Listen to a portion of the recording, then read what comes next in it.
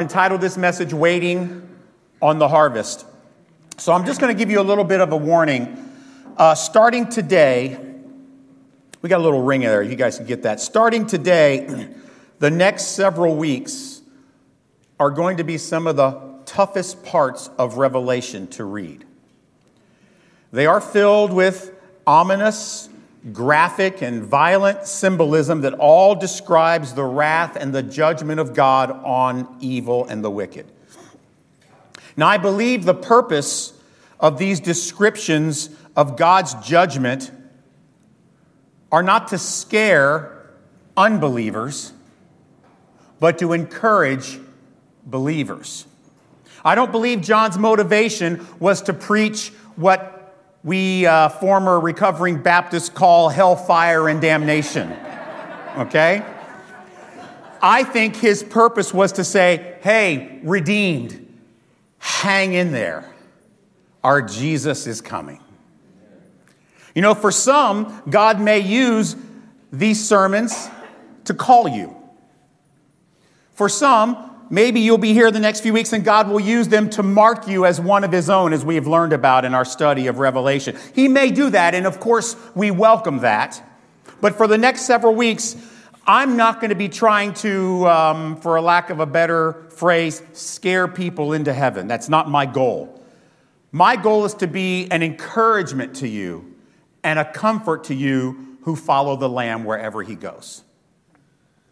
So let's look at our passage in Revelation chapter 14. It's the last section of this incredibly powerful chapter, starting with verse 14. Then I looked, and behold, a white cloud, and seated on the cloud was one like a son of man, with a golden crown on his head. Clearly that's Jesus. And a sharp sickle in his hand. Another angel came out of the temple, calling with a loud voice to him who sat on the cloud, put in your sickle and reap, or harvest, for the hour to harvest has come, for the harvest of the earth is fully ripe. So he who sat on the cloud swung his sickle across the earth, and the earth was reaped or harvested. Then another angel came out of the temple in heaven. He too had a sharp sickle. And another angel came out from the altar, the angel who has authority over the fire. We're going to get into that later. It's very interesting. And he called with a loud voice to the one with the sharp sickle, put in your sickle and gather the clusters of grapes from the vines of the earth, for its grapes are ripe. So the angel swung his sickle across the earth and gathered the grape harvest of the earth and threw it into the great winepress of the wrath of God. The winepress was trodden outside the city, and blood flowed from the winepress as high as a horse's bridle, about 6 feet, for 1,600 stadia, about 184 miles. That's a powerful graphic image.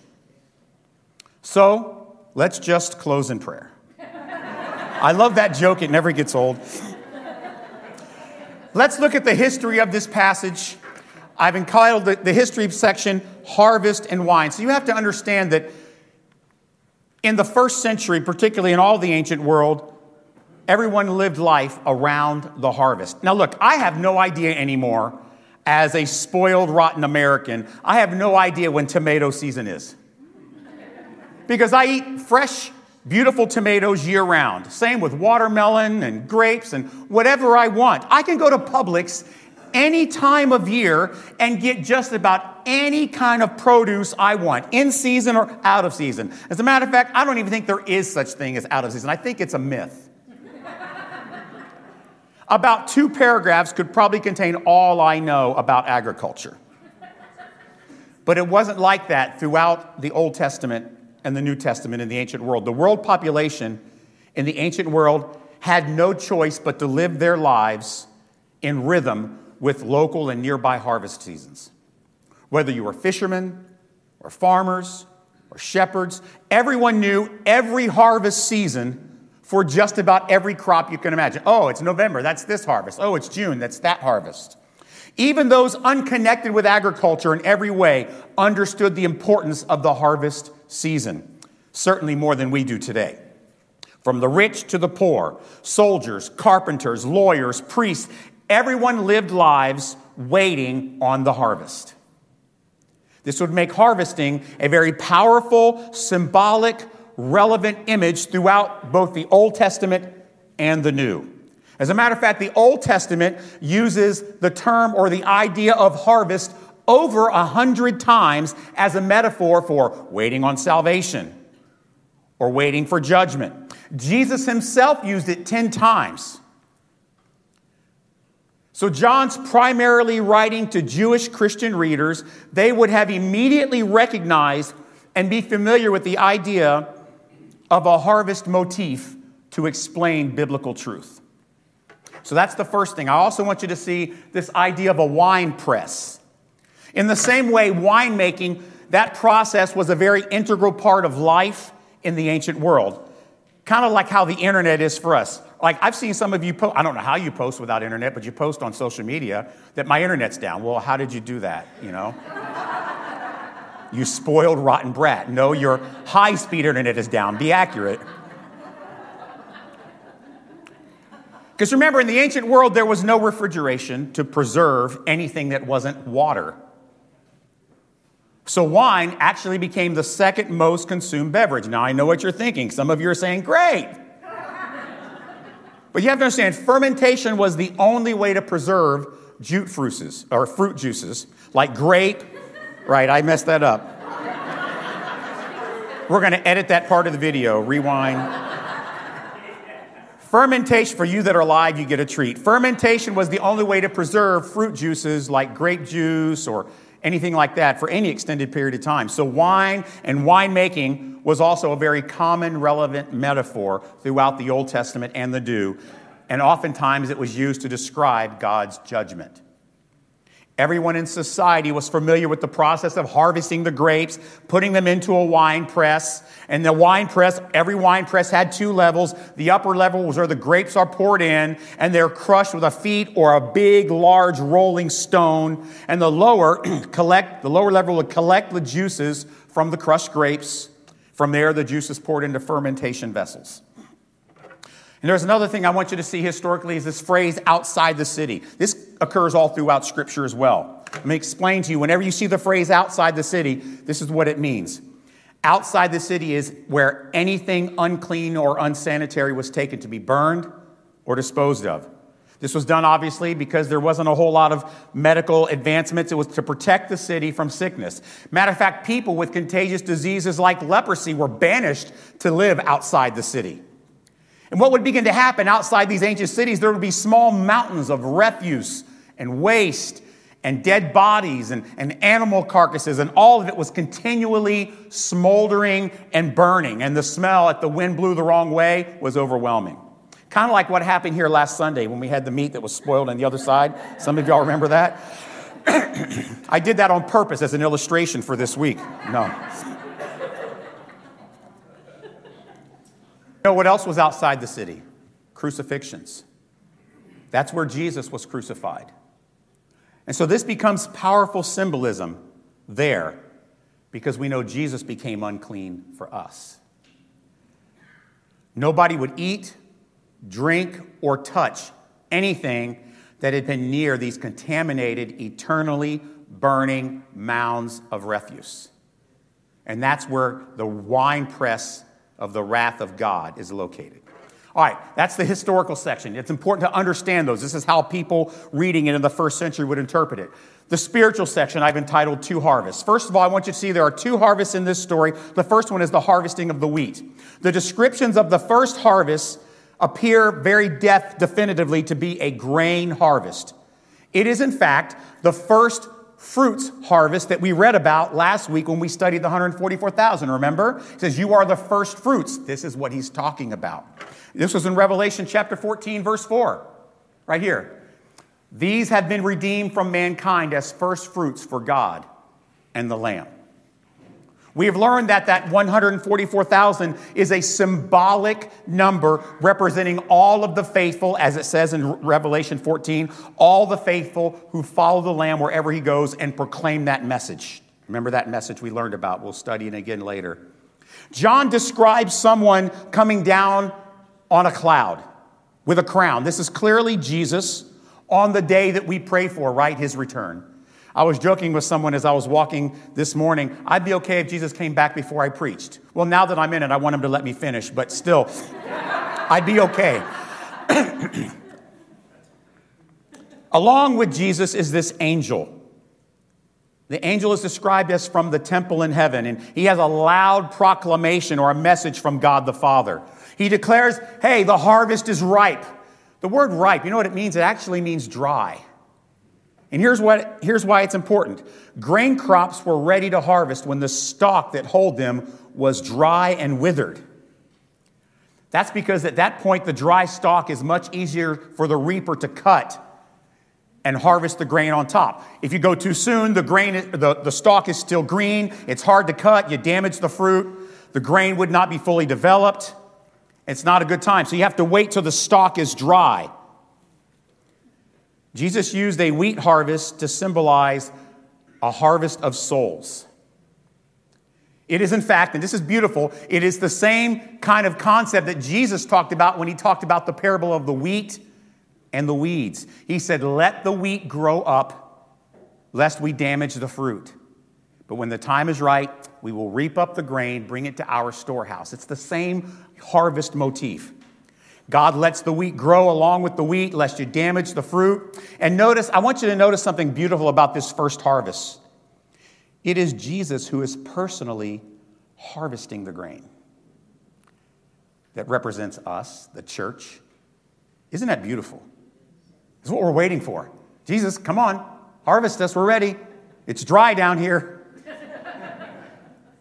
There's a second harvest, the harvest of the grapes of wrath.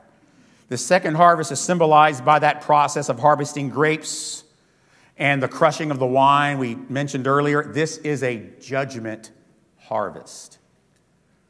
You'll notice this connects directly with the theme we saw earlier in John chapter 14 about how God's wrath is symbolized by wine. Revelation chapter 14, verse 10. Remember this?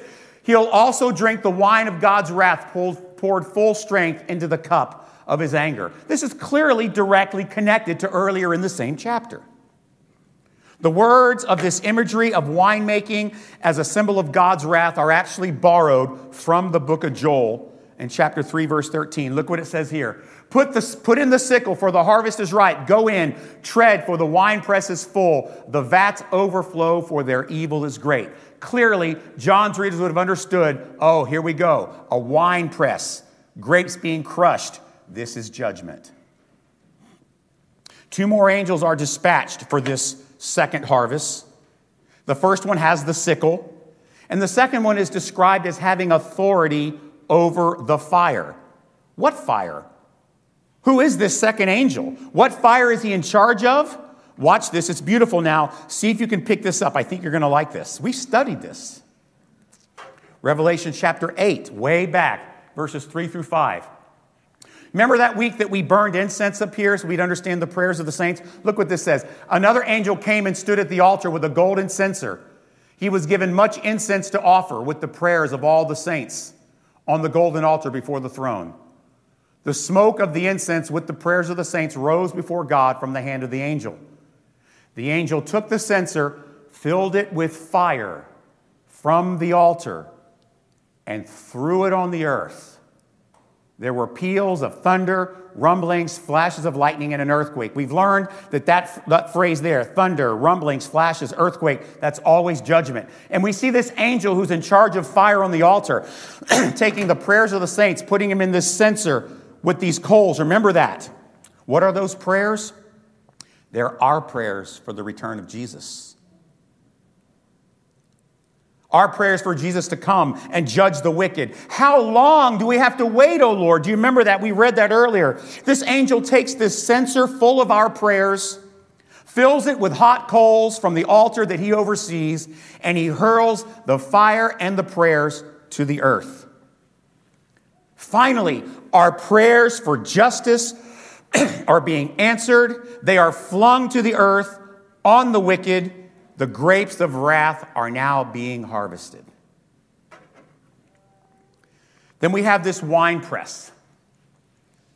The graphic symbolism of God's wrath compared to a winepress is also borrowed directly from the Old Testament. This whole chapter is full of quotations from the Old Testament. Isaiah chapter 63, I've taken parts of verses 1 through 6 and kind of broken it down for you in a narrative that's easy to read.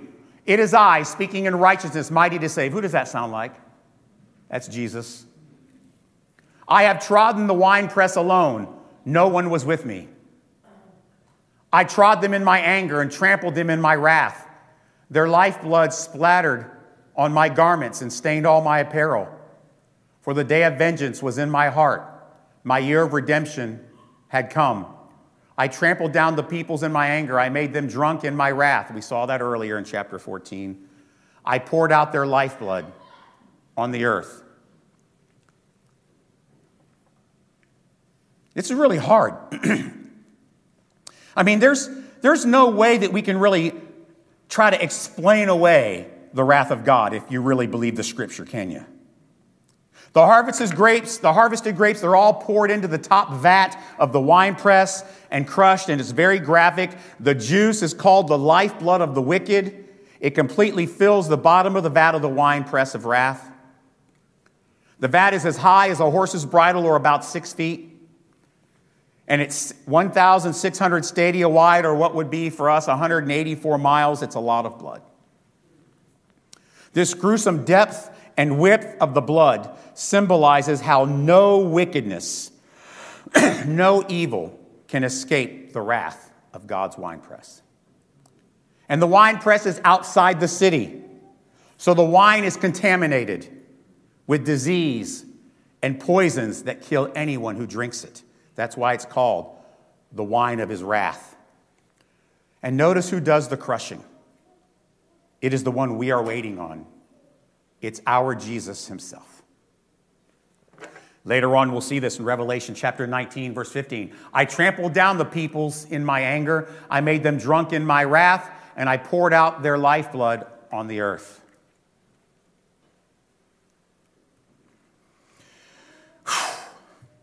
That's tough stuff.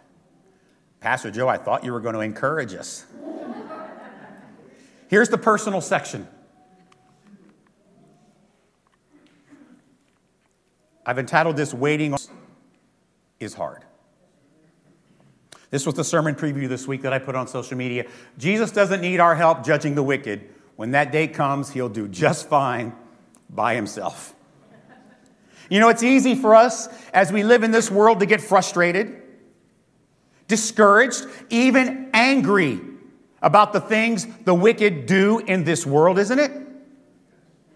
We struggle with that as Christians in this pagan world today sometimes. We get angry at government. We get angry at society. We get angry at blatant hypocrisy. We get angry at immorality. We get angry at disloyalty. We get angry at the moral decay of our culture. We get so frustrated with so many things in this I perceive as an attack on who we are, as an assault on what we believe in. We perceive it as injustice perpetrated on us.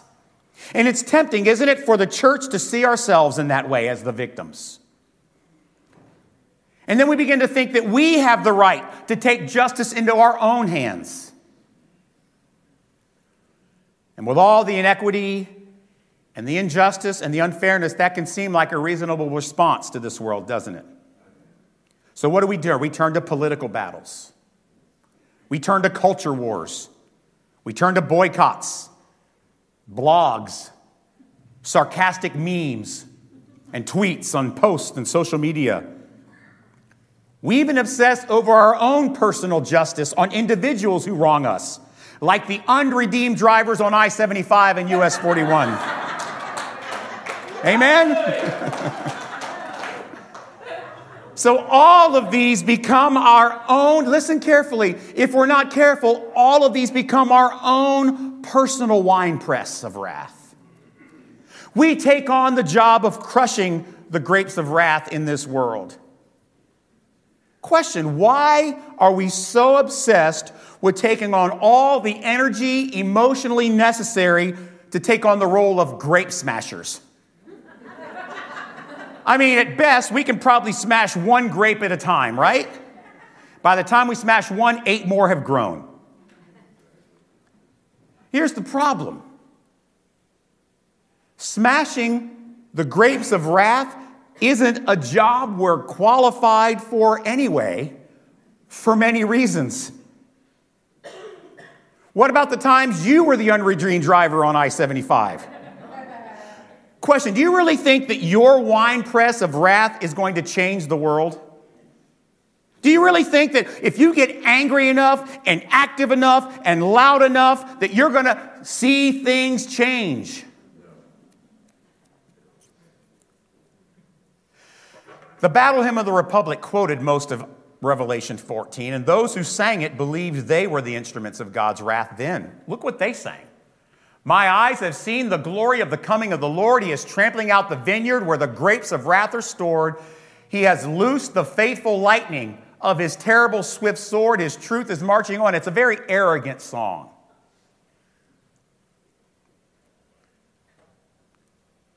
So, if you are constantly angry, if you are constantly coming up with your own versions of your own winepress of wrath, I think this mindset might indicate something about you or us, that we're struggling with waiting on Jesus. We're struggling with actually believing that Jesus is going to do what he says that he promised. We're struggling with the fact that his timing may be a lot better than ours. We're struggling with the fact that the harvest may not be ready yet, even though we think it's plenty ready. Church, I'm going to tell you, we are better off waiting for the day that John is describing in this passage. That's the day of judgment. The day the angel from the altar takes our prayers, combines them with the fiery coals, and he flings them to earth. And what prayers are those? Revelation chapter 6, we studied this. O sovereign Lord, holy and true, how long before you will judge and avenge our blood on those who dwell on the earth? That was the prayer. That was the question. And here is what this passage today is teaching us. The answer to our prayers for justice is this. Just wait and be patient, because it's coming. And when the Spirit is done throughout this age, marking all the redeemed who belong to Jesus, he says, all the Father has given to me will come to me, and no one can pluck them out of my hand. When the Spirit of God is done marking all of us, and the full harvest will be ready, Jesus will come. Jesus will harvest his redeemed, and then when he's harvested us and brought us to himself forever, he will bring judgment on the evil in this world. And he will bring the fullness of his kingdom of righteousness to earth.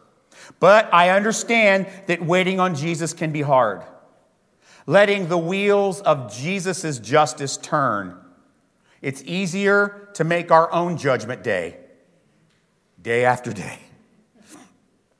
But see, this is why I believe that John's vision is so graphic and so bloody.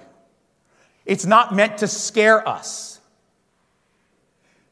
John is describing something that would be an unforgettable image, an unforgettable, encouraging reminder. And this passage reminds us, Jesus doesn't need your help to judge the wicked. He'll do that when he returns. And after he returns and he gathers us up, he will gather the grapes of wrath. He will crush them. That's all going to be handled by our Jesus.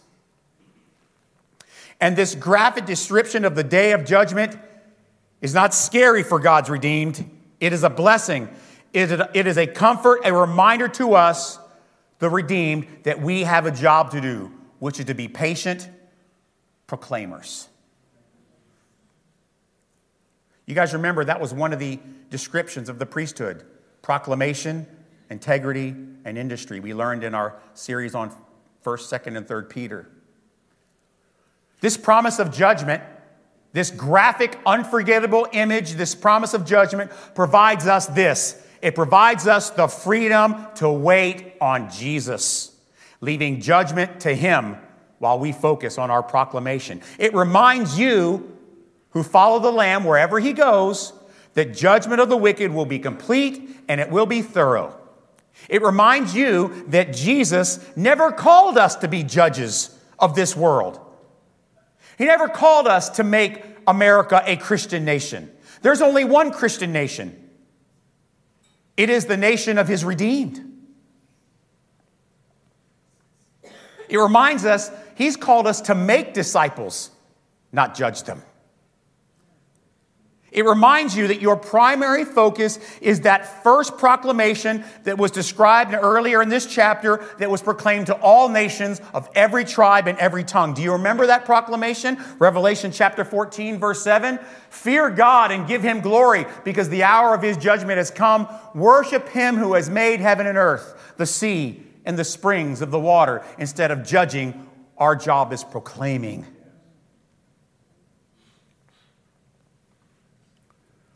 The world doesn't need our wrath and our judgment. There'll be plenty of that later. What the world desperately needs is something else.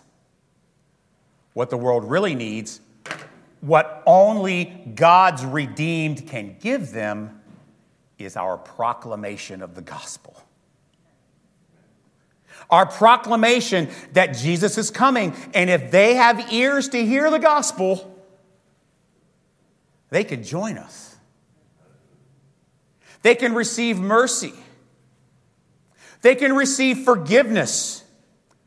They can become part of a loving, caring, loyal community. They can learn the joy of worshiping him together who created the heavens and the earth. They can learn the joy of, instead of being angry and full of judgment, they can learn the joy of being part of the 144,000 who follow the Lamb wherever he goes.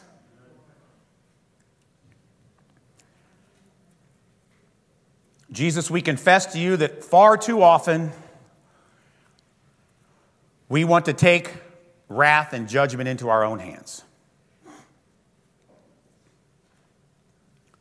We see the things in this world that frustrate us and anger us. Sometimes things that anger us that aren't necessarily even things that should be judged, but we set ourselves up as judge and we build our own winepress of wrath.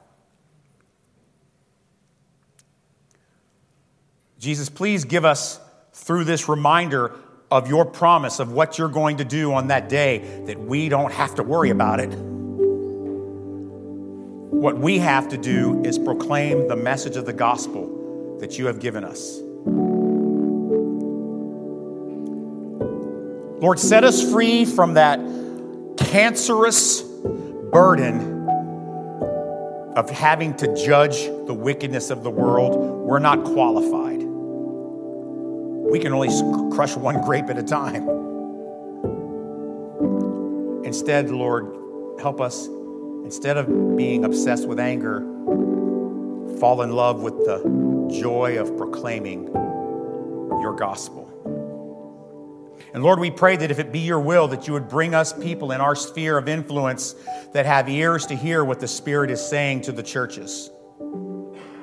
Lord, we pray that as you bring people, as we proclaim the gospel, that they would listen, they would understand it, they would trust you, they would become those who proclaim with us. They would join our fellowship, they would join our community, and that they, along with us, will just learn to love you and follow you wherever you go.